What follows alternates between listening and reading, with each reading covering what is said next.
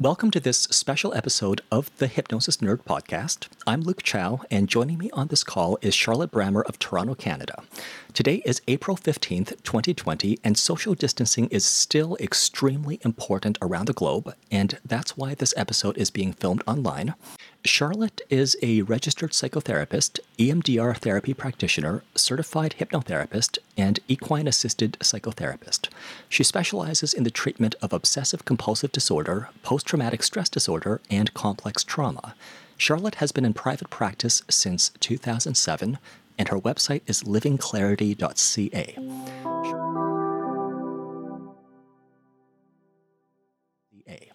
Charlotte, thank you for joining me today.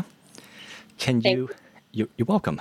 Can you start by telling us a little bit about yourself and your practice? Absolutely. So just a quick summary on sort of me. I guess I would say that I've always been a highly sensitive individual. And so through exploring consciousness and through my experience with different people in my life, I became really passionate about learning how to heal, how to grow, how to experience my own consciousness. And that really translated into the types of modalities I decided to look through and learn from. So my practice mainly now is for individuals who experience anxiety, post-traumatic stress, who are basically ready to become accountable in their lives and to go through deep, profound healing and really, really start to create change. Fantastic. Well, I think that many people who are highly sensitive, that's also a label that's been applied to me, they have a different experience of life than many other people do. I mean, I kind of imagine that a cat or a dog has a different experience of life because they're more sensitive to different sounds or to even changes in atmospheric pressure. We'll talk about sort of how animals can communicate with human beings and teach us many things later on during this interview. But I think that human beings, even among our species, people who are highly sensitive have a different experience of life where even if your client is not or doesn't identify as a highly sensitive individual, there are things that you could teach them. So I guess one follow-up question is if you could say, especially during this time, during a pandemic where people are isolated, people are disconnected, many people are scared and anxious in their own homes. If you could say something to people in that situation, from your perspective, what do you think everyone should know about life and their experience of life? Right. So I think the biggest thing that I would say is that there's been a pause button pushed on the entire world. And we have an unprecedented opportunity to go within, take 6 deep breaths, calm our nervous systems, slow down, and really start to look at what's essential in our lives. When have we had the space away from our to-do lists, our jobs, our kids, where we could actually do that and say, what do I actually want? Do the systems actually work for me? And, there's a lot of people right now who are just in absolute panic. There's a lot of single mothers who don't know how to, or single fathers who don't know how to go to the grocery store because it would mean leaving their children at home alone. We have a lot of individuals who don't know how to pay rent. So we have a wide variety of people in the emotional spectrum. And I think no matter where you are, whether it's in extreme anxiety or whether it's more calm and embracing and letting go in this process, anytime you can bring your nervous system back to calm, it is going to be helpful. Yeah. What do you think is a good way for people to just kind of slow down to take 6 deep breaths? I mean, as a hypnosis practitioner, there is sort of this stereotype that we kind of help people do sort of a facilitated meditation. So obviously I can make a recording that people can use. But when it comes to teaching people how to see their own bodies or their own experience of life as perhaps their own best source of comfort and stability and constancy, what might you teach to them? Right. Well, I think the very basic foundation that every human being and every animal on the planet needs is a feeling of safety in the body, right? So there has to be at least one time in your life where, even if it was created from an external source, such as a situation or a person, where we did experience that sense of safety in our body. And so if you can recall that feeling, and it can help if you put your hands on your heart, it can help if you close your eyes, just in your next breath, try and build that sensation of safety in your body, because despite popular belief, safety is something we create internally. It's not something external, right? It means that our nervous systems come down into our social operating system versus the danger system. We come back more into alpha versus beta brainwaves. So if we can cultivate this feeling of safety by connecting to our feet on the floor, or seeing 6 things in our environment, or smelling a smell, hopefully a good one, right? Then we can reorient our nervous system into that feeling of safety. It sounds like the key word is grounding. Yes. So connecting with the fact that your current reality is you can take a breath, which at this point in time, millions of people around the world struggle to take a breath. You can feel that the feet is still stable beneath you. You can see that your home is still exactly as it should be, exactly as you left it. You can see that everything around you is in order. I truly believe that usually the world is safer than your fears tell you, and your fears are usually misleading.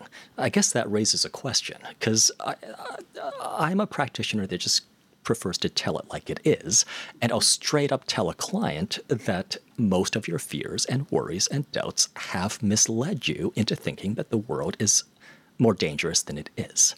And the truth is, it's going to be all right. What do you think of that? I actually completely agree. So there's a comedian / life coach, JP Sears, online. I love his stuff. He's amazing. And I was watching one of his talks, and he said, if you pay attention to the voice inside your head, you'll have infinite amusement. And it's really true, because I would say probably 98% of our fears are not based in reality, right? They're fictions, they're stories, they're make-believe ideas that we have about an unknown future, right? They're a narrative that we have. Oh, I did this thing, and now that person thinks this thing about me. All of it is make-believe. And while, yes, right now we do have a very real virus in the world, if you take the proper steps and precautions to protect yourself, then that is enough, right? And so if we look at the level of fear that is required in most situations, it's actually very little. And what we actually need is critical thinking skills, healthy judgment. In psychotherapy, we use a word called discernment, right? And that's what's actually helpful. So if you look at most of your fears, I 100% totally am on board with your opinion that they're mostly, to use a word, crap.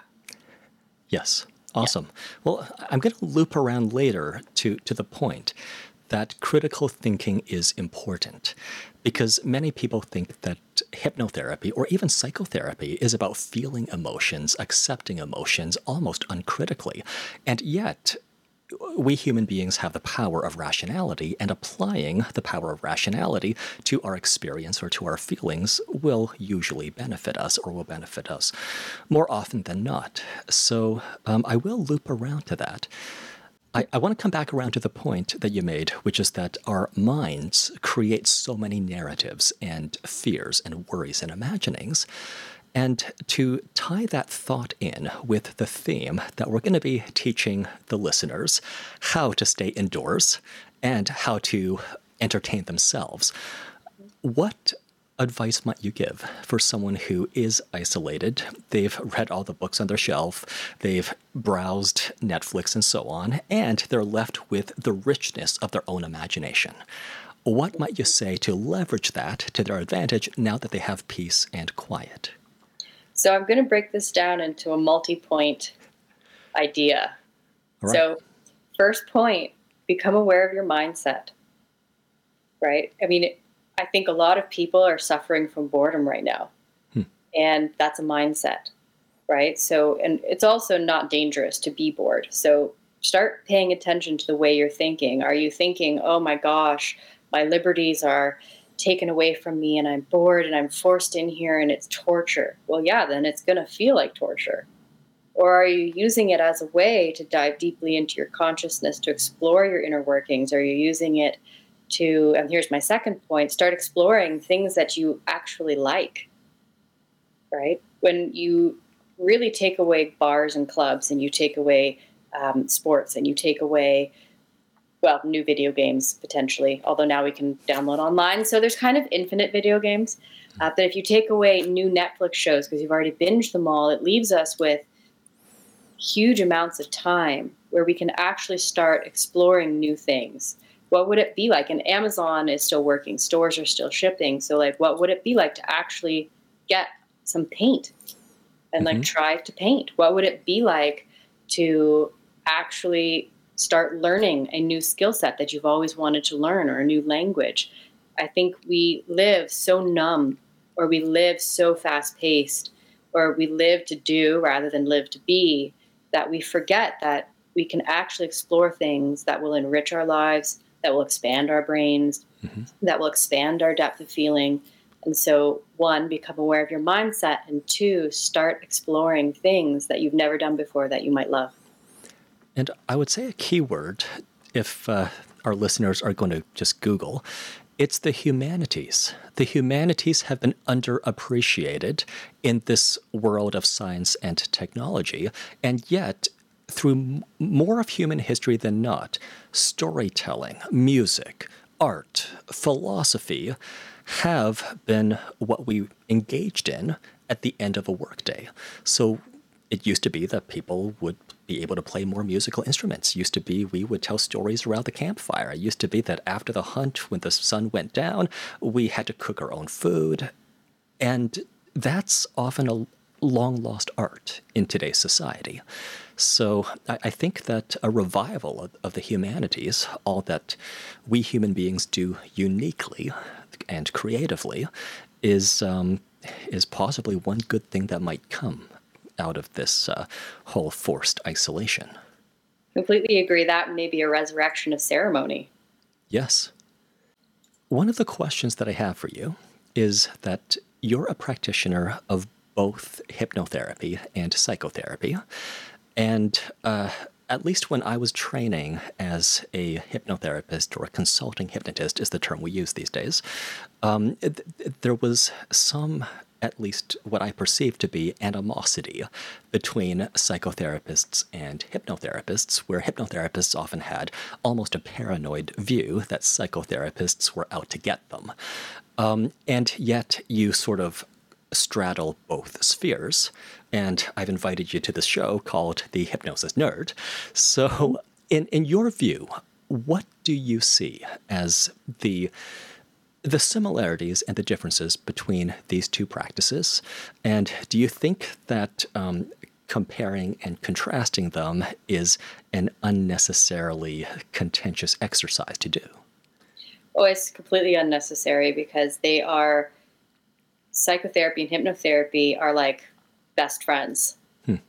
They work incredibly well together, and they work within different fields, right? So they're complementary fields.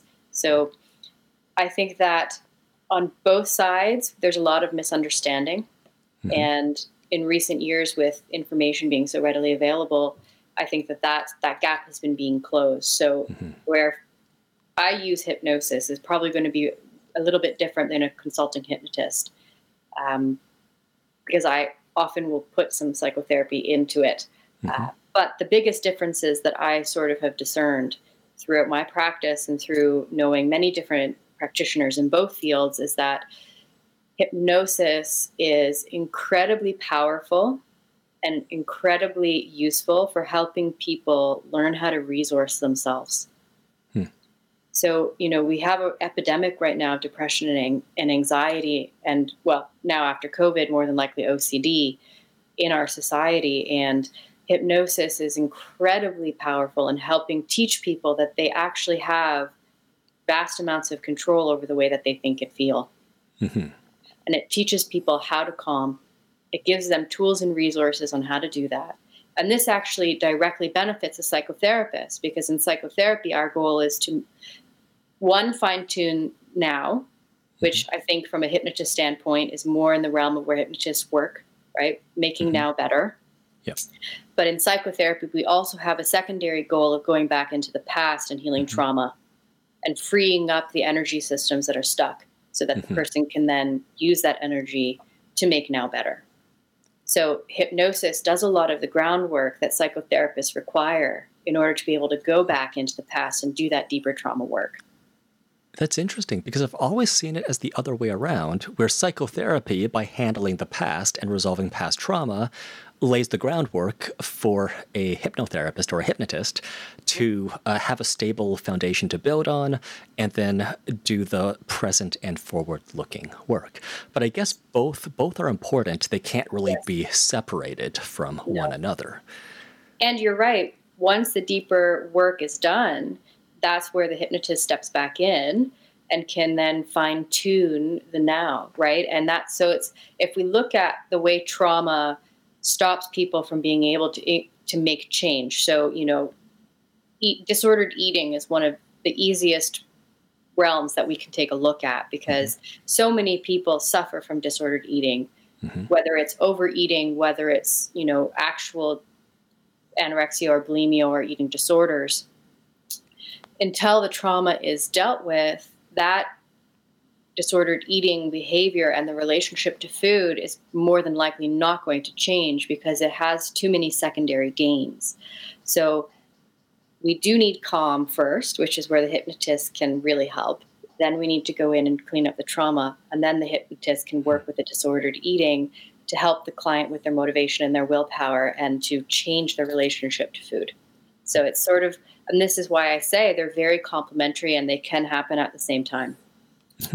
Well, if a listener wants to work with, let's pick emotional eating, and they're not sure whether they've had trauma or whether they've had trauma that affects their eating, how might they be able to discern whether they should see a psychotherapist first to resolve the trauma and to work with the trauma, or if they should just start off with hypnotherapy?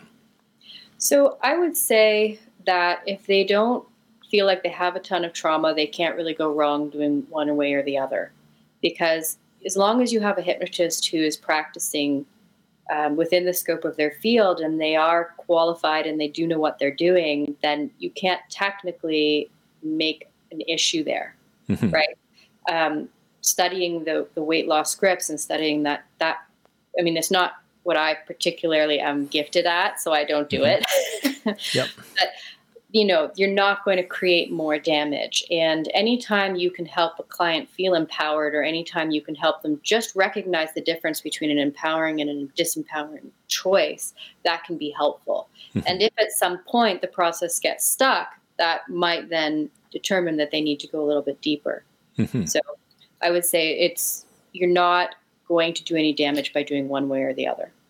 Fantastic. Well, I've often found that people who present with issues like emotional eating or smoking cessation, or say the fear of public speaking, are self-medicating because of past hurts. And in some cases, the hurts are not so severe that they have to revisit them. In some cases, the hurts are so severe that they have to revisit and then heal from the past hurts. So sometimes they just have to pick an approach, start to explore themselves, and as long as the messaging is beneficial, which is a point I'm going to loop around to in a moment, but as long as the messaging is beneficial and the practitioner knows what they're doing, then picking any approach is better than being paralyzed by trying to pick one out of a whole universe of different approaches. Absolutely. And there's also lots of individuals that just don't have tools or resources or skills to calm down. And so they go to food or they go to smoking. And once they actually have a skill set of how to calm or how to, emotionally detox from a tough day, right? Then naturally those behaviors fall away. So it might not even be trauma related. It could just be that, they were never taught the skills. Well, that's a very useful point to make that I think a lot of practitioners need to hear, because I've often heard hypnotherapists claim that all fears or all self-harming or detrimental habits are rooted in trauma. And I think that's too absolute of a statement. And in many cases, you're right. They just never had better habits modeled to them. They were never taught healthy eating habits or healthy decision making. And as soon as you step in to say, well, here's how a healthy person does it, here's how a healthy person thinks or decides, all of a sudden it clicks. And there's Yep. no shame in learning as an adult what was not taught to you as a child, especially since we're members of the smartest, most adaptable species on the planet. So as long as the listeners see themselves as lifelong learners, then really there's no need in every case to revisit the past.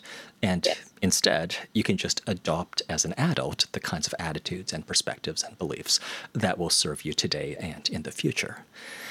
One of the points I was going to loop back to is that in Ontario, psychotherapists are regulated. There is the College of Registered Psychotherapists of Ontario, and they have their standards, they have their educational requirements and continuing education requirements and so on. But hypnotism or hypnotherapy is not regulated. And I myself believe that some practitioners are taking cases that are beyond their training or out of their depth. And I also think that some of them are promoting ideas that could even be harmful to their clients. And I'll give you two examples.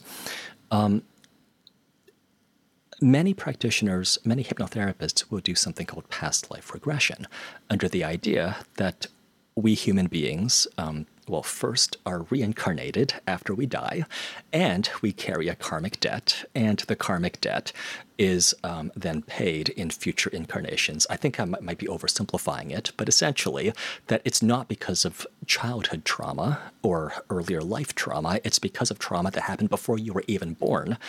And many hypnotists or hypnotherapists will take people into past lives. And I think it could be detrimental because if the client has actual childhood trauma, then the practitioner is not addressing the cause of their issues. And the practitioner is delaying proper treatment of that trauma.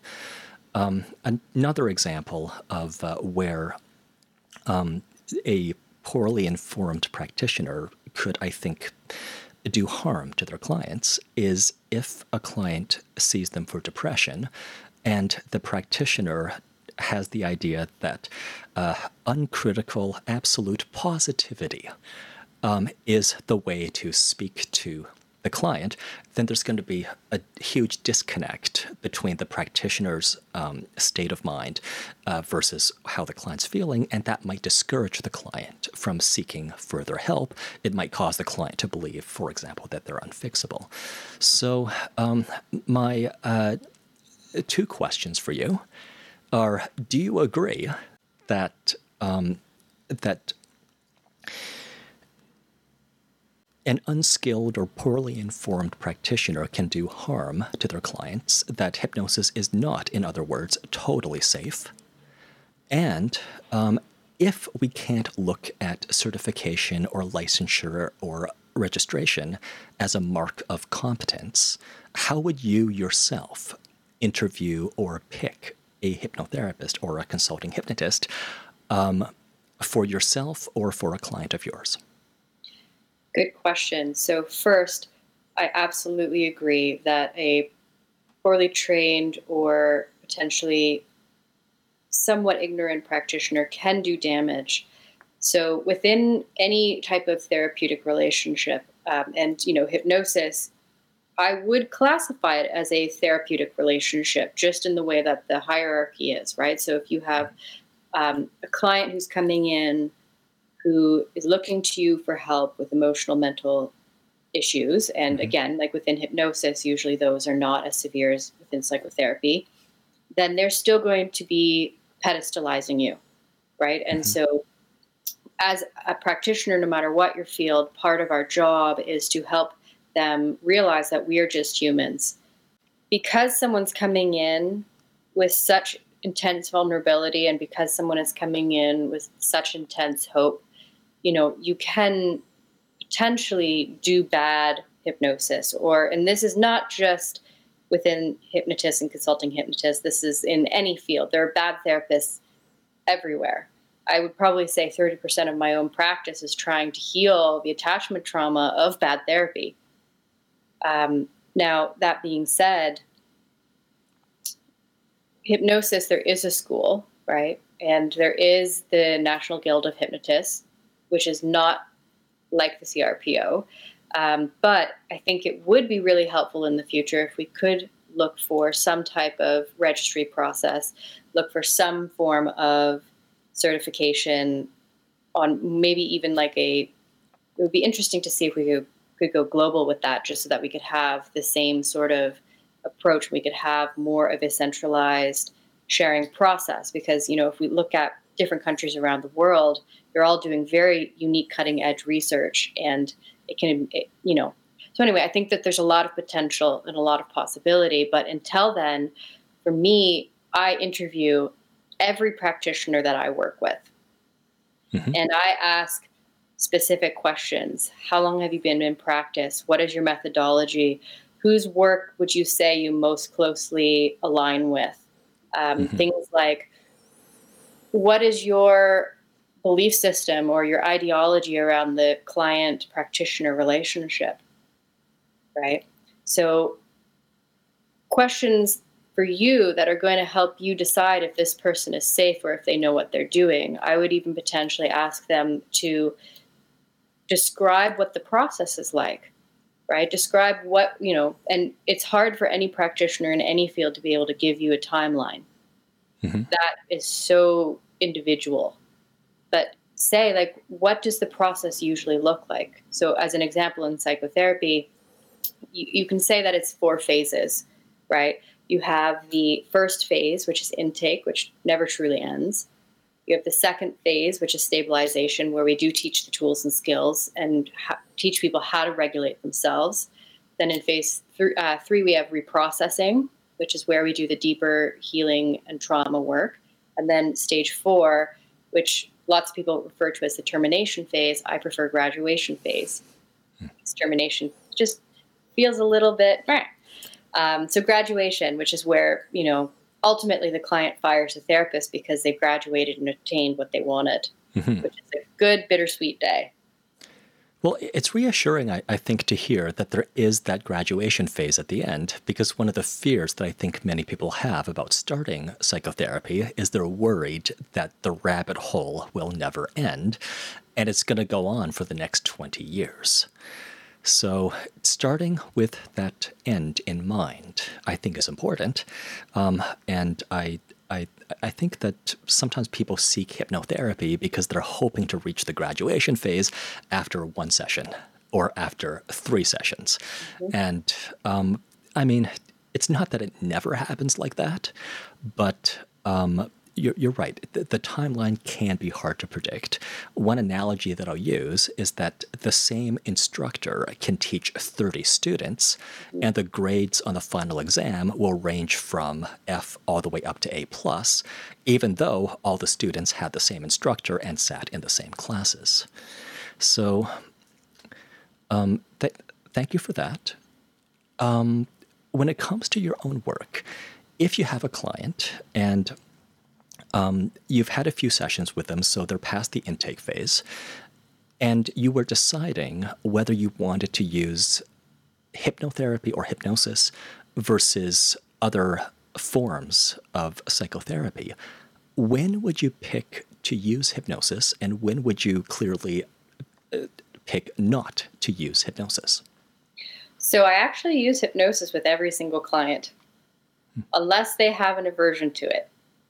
So you do get those unique individuals who are extremely afraid of losing control. And no matter how many times you tell them that hypnosis is not a loss of control, they don't buy it. So I use it with every single client. And the reason I do that is because, one, again, it is the best way to teach people how to have a somatic, visceral experience of calm and safety in their bodies. Mm-hmm.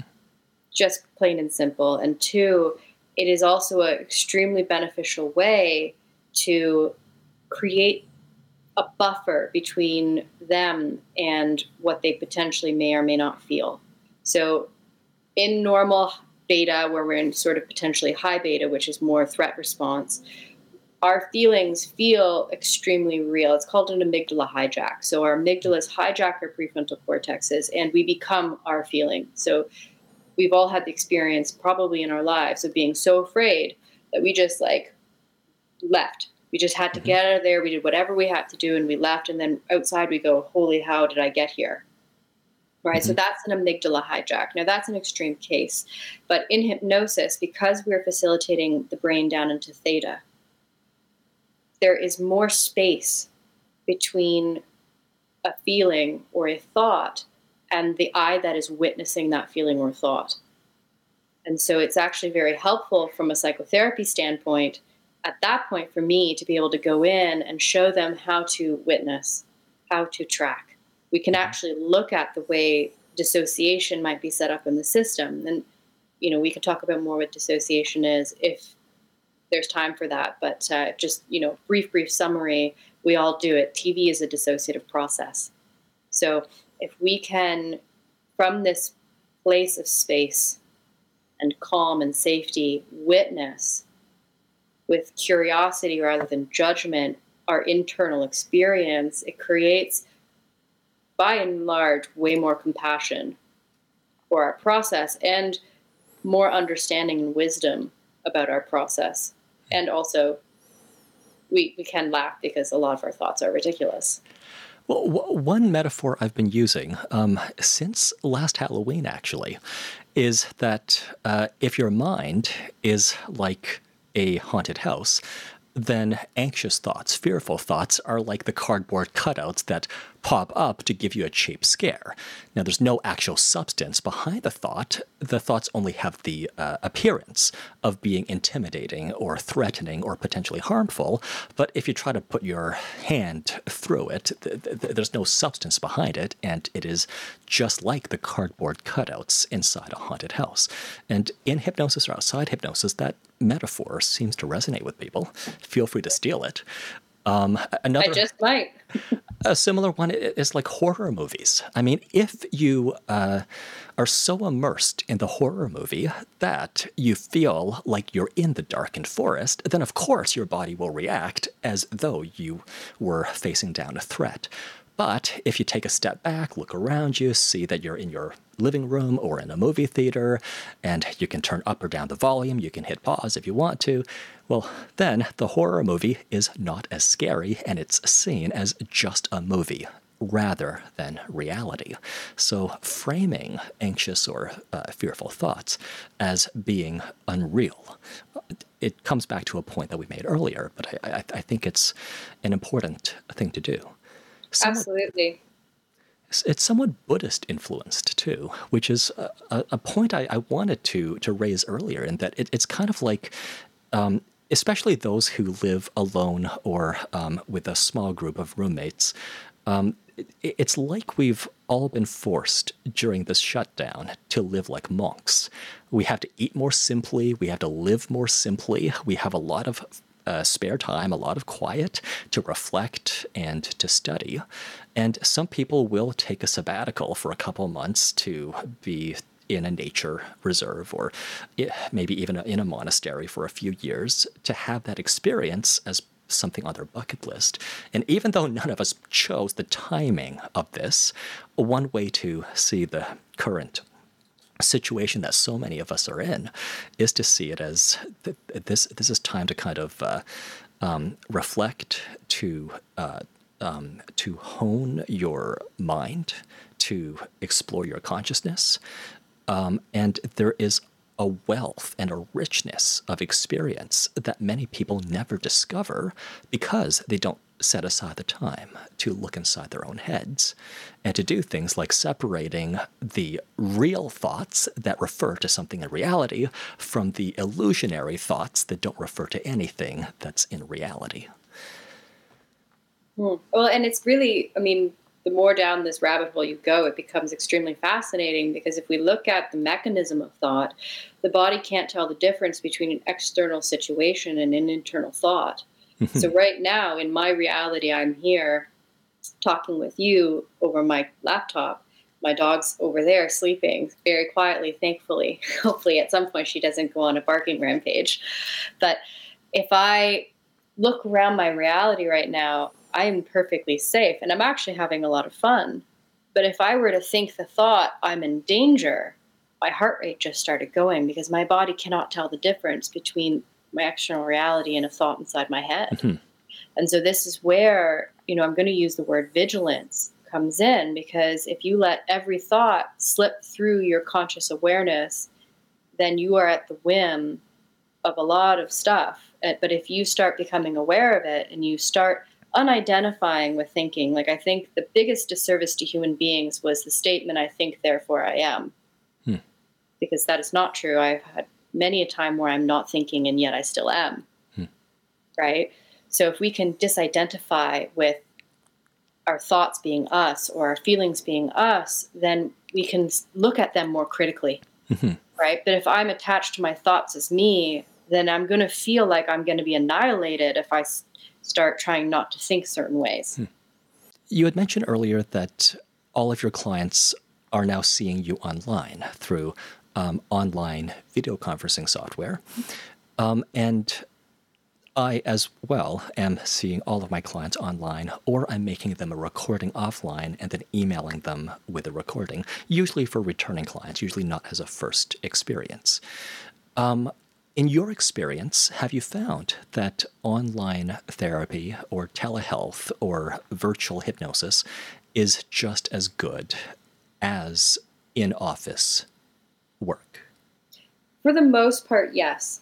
And this is not, like, my practice has been online for a while. It just has only been for a few individuals who are around the world. And it worked out more easily that way.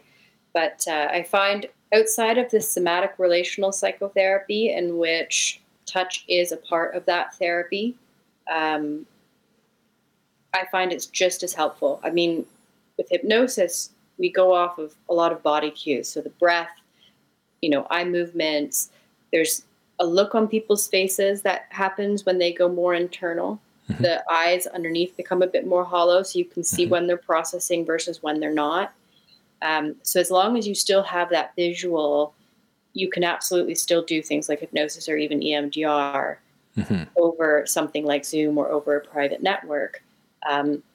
One thing I do notice that is a little bit different is because you are not in physical proximity, there isn't as much of an energy exchange. So, like, as a practitioner, I notice that after a day of 6 clients, I don't feel quite as drained when I'm doing online versus and that could have to do with driving through Toronto. It's highly likely because right now I don't have to. But there's also the psychological distancing whenever you engage with people online as opposed to in the same office. So, I mean, anonymous people on the internet famously have a reputation for just cutting off their nicer feelings. Because online, there is more of this sense of anonymity, or there is sort of a sense of distancing, almost like you're pixels on a screen, as opposed to a real live human being. Whereas in office, you're clearly a real live human being. And I just remembered what I was going to say, one of the things I was going to say earlier to your point, which is I'm glad you phrased what you said as the body doesn't know the difference between what's real and what's imagined. Because some practitioners will actually say the mind doesn't know the difference, or that the brain doesn't know the difference between what's real and what's imagined. But anyone whose brain can't recognize the difference is literally psychotic or dreaming. So I'm glad you phrased it like that, because some people would make a stronger claim that I think is not true to reality, but what you've said is absolutely right. Yeah, that's very good clarification. Thank you for that. You're welcome. From your website, it's obvious that you love horses, and of course you've incorporated your work with horses in your professional work in therapy. What do you think that horses specifically, as well as other animals, can teach human beings? And why do you think that it's horses rather than cats or dogs that are typically used to assist in psychotherapy? So, one, their nervous systems are gigantic. So their measurable EEG, so their electromagnetic field around their hearts, is enormous. And so whenever we are around an animal whose nervous system is much larger than ours and is also much calmer than ours, it actually allows our own electromagnetic fields to start down regulating, Hmm. right? And by that I mean coming into calm. Hmm. And so if we look at, and there's a lot of research with dogs as well, and they're just as proficient in helping humans heal as horses are. But there's something about being with a prey animal, right, whose major instincts are to flee, who will then trust you enough to potentially be in a scary situation and not run away, right? It's incredibly powerful when and some of them are like 2,000 pounds. Now that's a huge horse, right? On average, the horses that I work with are around 1,100 to 1,500 pounds, but that's a very, very large animal. And when you have that kind of power, I mean, one kick and you could die. Like, they are very strong. And yet they just want to be with you. They just want to unconditionally love you. And they really demand healthy boundaries. They demand coherency, right? If you're angry and you're pretending you're not, hi, horsey. Oh, they're going to be nowhere near you, right? So they demand that you become coherent inside. And if you're angry and you own it, they'll sit there with you. And often they will just watch while you go through a process. So, personally, I find that their nervous systems coupled with that unconditional love and being able to really learn a nonverbal language, and this is where I think all animals are profound teachers. I think that in a lot of ways, language has become very limiting in humanity. It's an amazing gift, and it allows us to be very creative. But at the same time, if we think of language versus symbol, language is extremely limiting, whereas symbolism is very broad, right? This is why people speak through art, because you can portray 1,000 messages and 100 feelings in an image, whereas you'd have to write like an essay to be able to demonstrate it with words. And so when you work with an animal in a nonverbal realm, your depth of experience becomes so much broader and so much deeper. And it becomes very body focused and very body centered. And very quickly you can tell if you're dissociating or not. So I think for me, I feel outside of their nervous system, it's the nonverbal realm that has the most potential to create existential and experiential healing. Awesome. I remember the second thing I was going to say that slipped my mind earlier, which is that in today's society, possibly because of Descartes, possibly just because it's the modern world, we tend to overvalue thoughts and knowledge and cognition. We tend to undervalue somatic experience as well as emotion. So if you kind of see a whole human being as having a mind and a heart and a body, all of which are under their stewardship, so many people cater to their minds because it makes money in their career. At the same time, they ignore their heart and its needs, and they ignore their body and its needs. And you might even reduce down a smoking habit or an overeating habit or so many other unhealthy habits as a neglect of the heart and all that it needs, and a neglect of the body and all that it needs. One thing that I often say to clients is sometimes you don't need to go eat food, but you do need some companionship. You do need some stress relief. You do need a break. You do need some comfort, and any of those things will fulfill your needs much better than food, which only fulfills the need for nutrition and energy.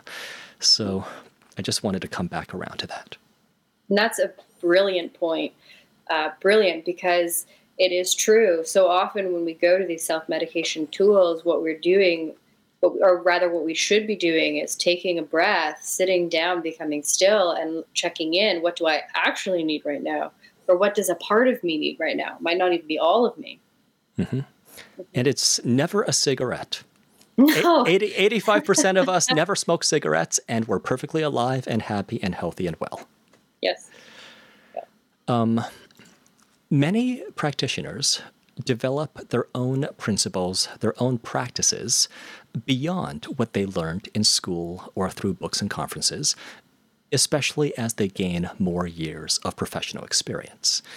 The questions are, how has your approach matured over the years? And is there anything you learned way back in the first years of your career that you no longer believe in? Oh, yeah. So I feel, continuing education is always part of that growth. But I think internal and personal growth is by and large a better teacher, at least for me. And so the ways that I have grown in my own ability to be more free, to be more coherent, to be more present, has allowed me to be able to shift my own nervous system so that I can then present a unique nervous system to the client, right? And it also allows me to say, like, okay, so when I had OCD or when I had my anxiety disorder, this is what it felt like, and these were the purposes it serves. And there's a normalization that happens when you do your own healing work and you can share that process. Mm-hmm. There's a lot of stuff that I no longer believe. Also, I realized looking back in the first few years of my practice, I knew nothing. And every year I go through my practice, I realize I still know nothing. Mm-hmm. Right. And so I think the biggest thing that I had to step out of was the idea that I was the one helping someone. Mm-hmm. Right. Or that I had to do something. Right. Mm-hmm. And, in order to be a practitioner nowadays, it's extremely expensive. Like overhead is ridiculous. And so unfortunately within private practice, fees have to be a little bit higher. And, if you're not in private practice, there's such a long wait list to get into therapy. So the system is extremely flawed, but there's always this sense of like, oh, I'm charging this much money, I have to do this much work. And so I think the biggest thing that I had to unlearn was to not work. Just to be clear, that's a pressure you're putting on yourself. It's not 100%. Something clients verbalize. Okay. 100%. And, this is the whole sense of like, oh, I have to be doing, which North America is so fond of. And yes, this is very much my own process and my own journey. And when you can let go and just be in the moment, you enter into a place of flow in session, and the client shows you where they need to go. And it feels almost effortless. And yes, I do bring in tools and skills or hypnosis, or like I have a lot of different methods that I could potentially say like, oh, I feel like this might fit here. But ultimately, it is very client directive. And so as my practice continues to mature, I have had to really let go. And the less of me that's in session, the better.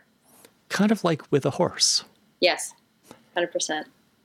Well, it's your ego, really, that's not intruding into the session. It's the ego you've set aside. It's not like you yourself has left the room. It's the ego that's been suspended. Yes.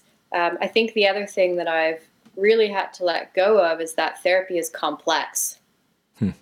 Right? Because if we simplify the healing process, it could be simplified into 3 things. Create safety, allow someone to move through an experience, being witnessed by a safe other. That is it. So every practitioner has certain things that they say over and over again to their clients. So one example I gave to you earlier is that anxiety is like a haunted house, and the anxious thoughts are just cardboard cutouts. They have no power to harm you or even to intimidate you. So I keep saying that, and very often I hear that it's the first time they heard it explained like that. And I'm sure you have certain things you say as well, where it just rings true with people, and you wish you could say it to 1 million people at the same time. So if you could pick out a few of those thoughts, a few of those ideas that you wish everyone just knew, what would they be? Oh, so many, but I'm going to try and simplify. So, my first and foremost, because I love boundaries and I love talking about boundaries and teaching boundaries, is that boundaries are neutral. Boundaries do not hurt people, they do not take away or infringe on another person's rights, right? Yep. Boundaries are a way to self respect. And when we have proper boundaries, we actually not only keep ourselves safe, but we actually help the people around us feel safe because they don't have to psychically intuit what is a yes and a no for us. They don't have to intuit what's okay and what's not okay. Right? So they are neutral. Well, it's unfortunate that it has to be said, because in a healthy household, it does not have to be said. But then people who grew up in healthy households very often don't end up in therapy. That's So true. it's when someone grew up with boundary violating parents or caregivers or sometimes siblings or teachers, that's when they have to hear that you can assert a boundary without hurting the other person. I think another one that sort of ties in on the back of boundaries is that I think most people don't understand what the word selfish actually means. Right?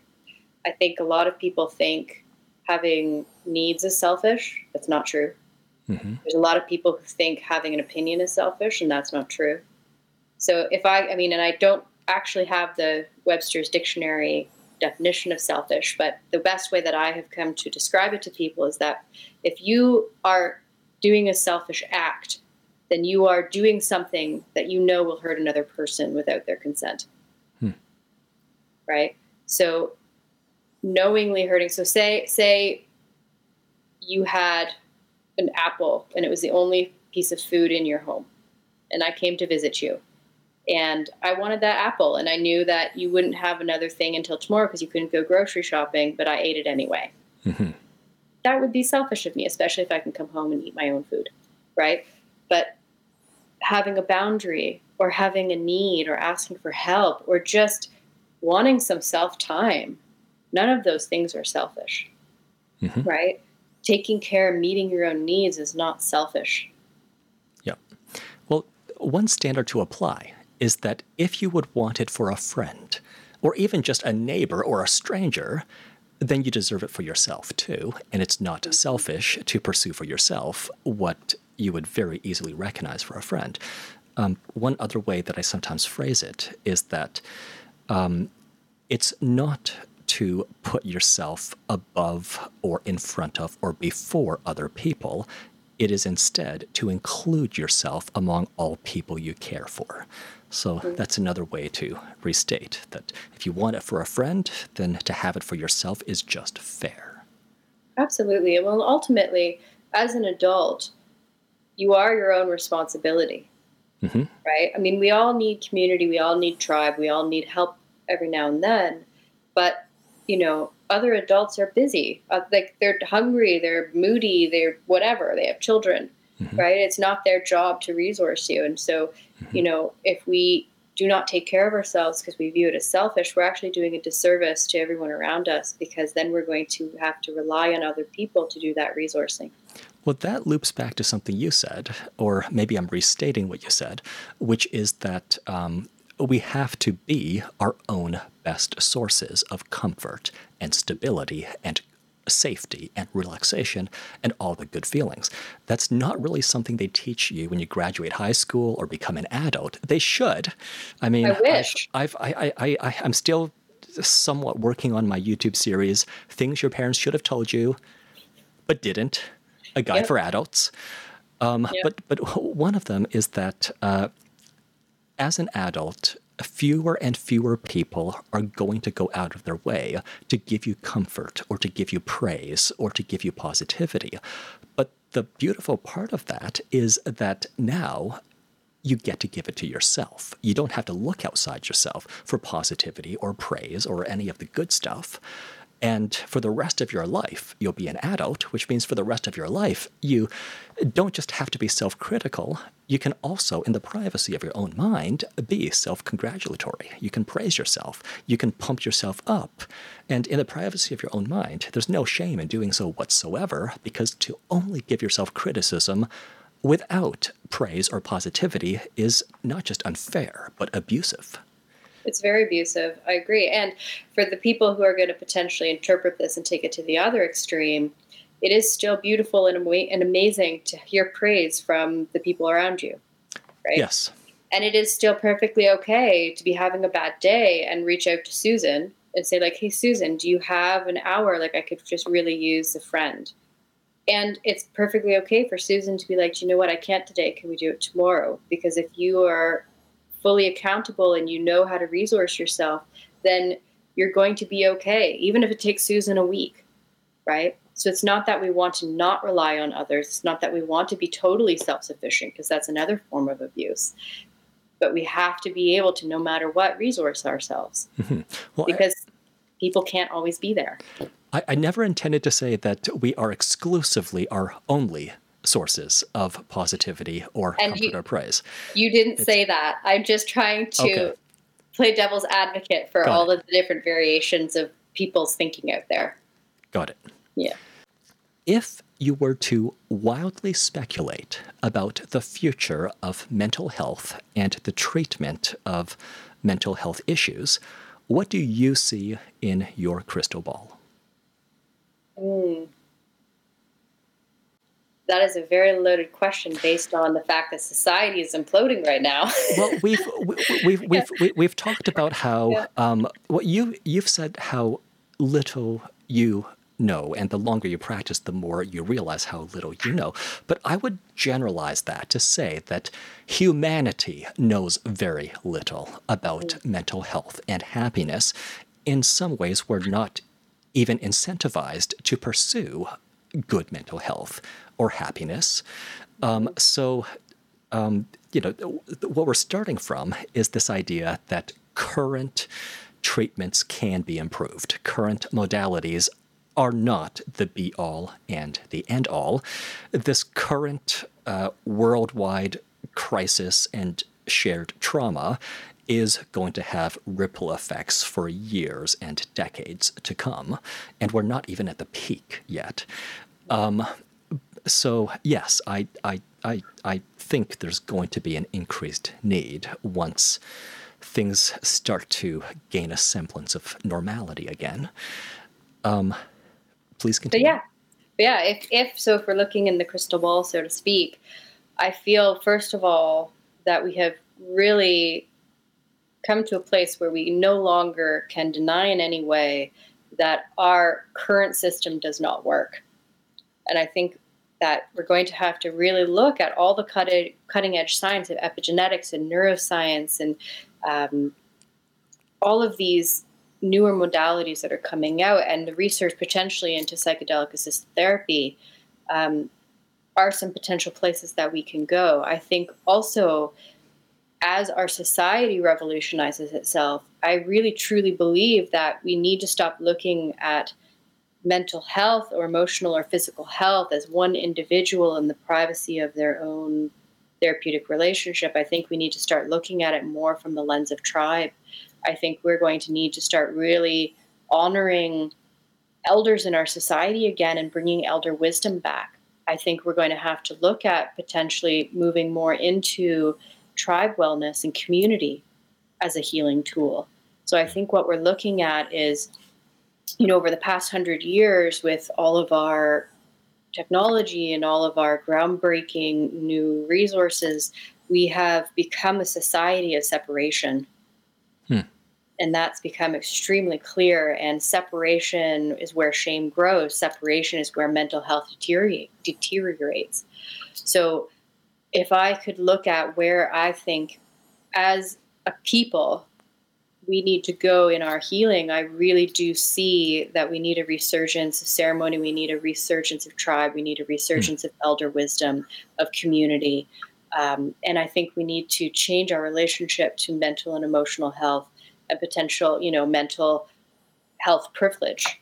And these conversations are going to go a long way to potentially educating people to be able to start having those conversations, because these are complex issues. But I think one of the beautiful things of COVID that we are recognizing is that when mankind is united, we can make change very quickly. I mean, within 3 weeks, the whole world is shut down and there's no air travel. If you were to look at a month ago, you would have said that that's impossible. I mean, I know I would have said that that's impossible. Like, shut down air traffic? What? So if we can unite and if we can keep united, that's where I think healing needs to go. One good thing that might come out of this COVID pandemic, and the fact that half the planet right now is under some kind of mandated lockdown or shutdown, is that in many science fiction movies, it's when the aliens invade that humanity recognizes their similarities and their commonalities and then unites together to defeat the aliens. And we're kind of in that situation today, only it's not a space alien. It's a virus that wasn't in human beings just a few months ago, but that now humanity has united to defeat and to eradicate off the face of the planet so that we can resume our normal lives. So I myself am hoping that this current situation unites humanity rather than divides us. I am hoping that as people have more time to introspect and reflect, that they'll realize they don't need to buy the next thing or to achieve the next thing to find happiness or entertainment or whatever else it might be. I'm hoping that perhaps after this, staycations develop a new prestige or cachet, and that there are some positive, at least environmental, outcomes to this to current events. I completely agree, and I want to take it even a step farther, because if we look at the two core motivators of mankind, it's fear or love, right? Not feel something or feel something. And it's true, when there has been a quote-unquote threat, mankind has been very good at unifying from a place of fear, and we do that through using the hammer. We do it through control. We do it through enforcing, right? We do it through sacrifice. And I'm really excited to start the conversation of what if we could actually switch that into unifying through love and through hope and through wanting to create change from a place of what we're doing is no longer working. And that excites me. Right? What if we could, rather than using the hammer, what if we could start creating change based on a place of desire to grow and to thrive and to feel better and to support one another and the planet, and through interconnectedness versus separation, right? Because when we come back to a place of being interconnected and we recognize that we are a part of everything and everything is a part of us, it's a lot harder to abuse the planet or each other, or to infringe on someone else's rights, or to allow governments to potentially continue to infringe on our rights long past the point where we don't need to anymore, because there's always a potential next virus, or there's always a potential next war. So at what point do we have to say, like, the essential things in my life, like being able to touch other human beings, have a hug, like, because it could be very easy right now for society to say we're going to social distance for the rest of everyone's lives. And that's not a society I want to be part of, right? Like right now it's very necessary for very specific reasons. But at some point as a species, we need to move from fear and using the hammer to tribe and unity and creating from a place of love and compassion. Everyone has a voice.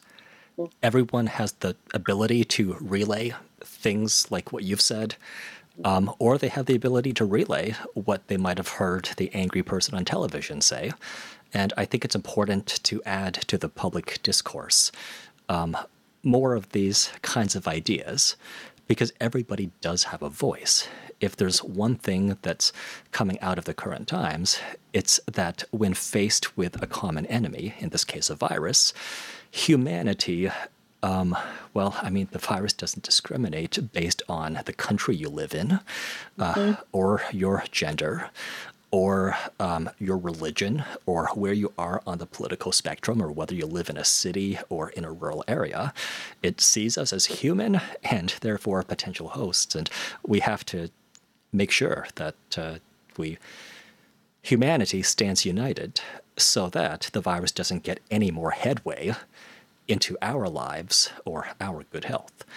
Absolutely. And it really is, like, at least in the experiences that I have had going to the grocery stores or speaking with people through, online programs, it has really begun making us consider one another, right? Because I don't wear the face mask for me. I wear it because if I am potentially asymptomatic, then I'm not going to be, as Trudeau said, I think it was like moistly breathing on people. Like, ugh. He did say that.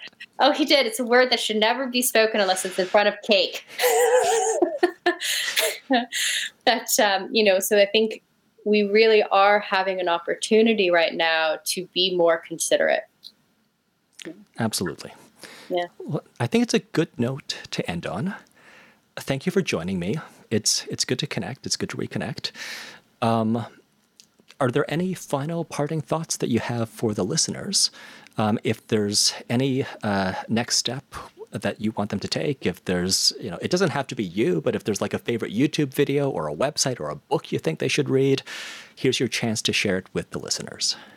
Absolutely. So I would say probably the best thing I could tell people is limit the amount of news you take in on a daily basis, because news is just like the anxiety thoughts. We need to be current. We need to understand the protocols that are going to keep us safe.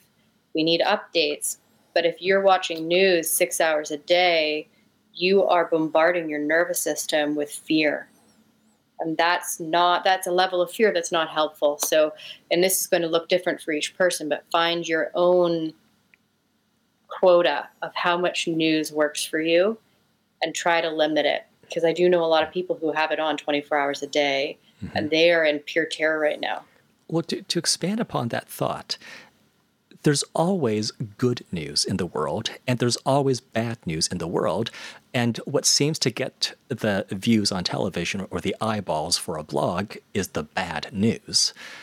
And yet, good news is out there. So I want to give a shout out to COVID19recovery.net. They're a team in Toronto scouring the news, the COVID-19 news, for good news, and then posting it on that website, COVID19recovery.net. Once again, it's Luke Chow from the Morpheus Clinic for Hypnosis. Joining me is Charlotte Brammer.